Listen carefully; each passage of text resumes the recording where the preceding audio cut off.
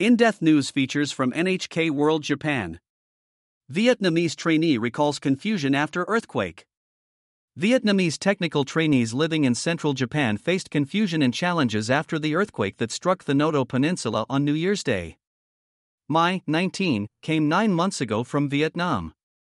She was training to work at a seafood processing facility in Nanao City in Ishikawa Prefecture when the ground shook. Suddenly, I started crying. My colleagues tried to comfort me, but my sobbing got worse because I didn't know what to do. We finally decided to take our bikes and evacuate to higher ground, she says. She says none of them had been told exactly where to go or what to do by their company, so they tried to follow their Japanese neighbors.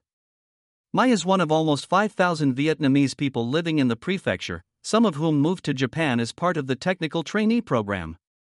She says she was eventually contacted by the Oriole Vietnam Cooperative Business Association, a group that manages Vietnamese trainees in the area. Okada Kentaro, a representative of the group, says that the trainees did not know whether they should stay at home or run, or where to go if they decided to flee. Japanese people probably knew where the emergency water supply stations were, he says.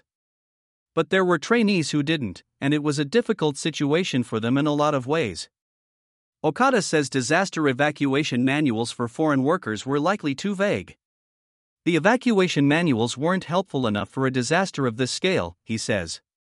Mai is now living in a shelter and is still processing her experience. She says she didn't tell her mother what she went through just after the quake, to avoid making her worry. I was begging my parents for a long time to let me come to Japan. And then this happened. I'm so relieved I have my colleagues during this difficult time. If I had been alone, I would have been extremely anxious, she says. The business association hopes to learn from the experience of Vietnamese trainees like Mai to improve its disaster response.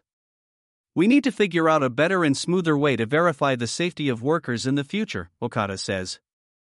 Shirakawa Marina. NHK World Correspondent.